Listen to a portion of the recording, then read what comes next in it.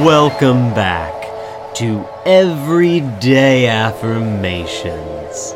I'm your host, Chris Barlow, and I am making fish for dinner. I am making fish for dinner.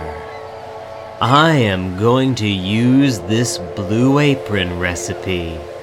Not because I paid for Blue Apron, but because that guy I went on 2 dates with, he does.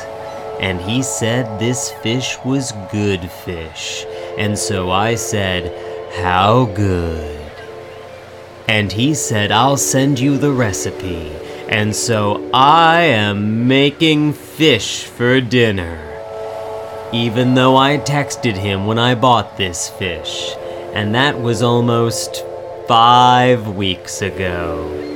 So now I have to admit that he's not coming over, even though I offered to make fish, and I know he likes this fish. So I guess I have to defrost this fish, and oh shit!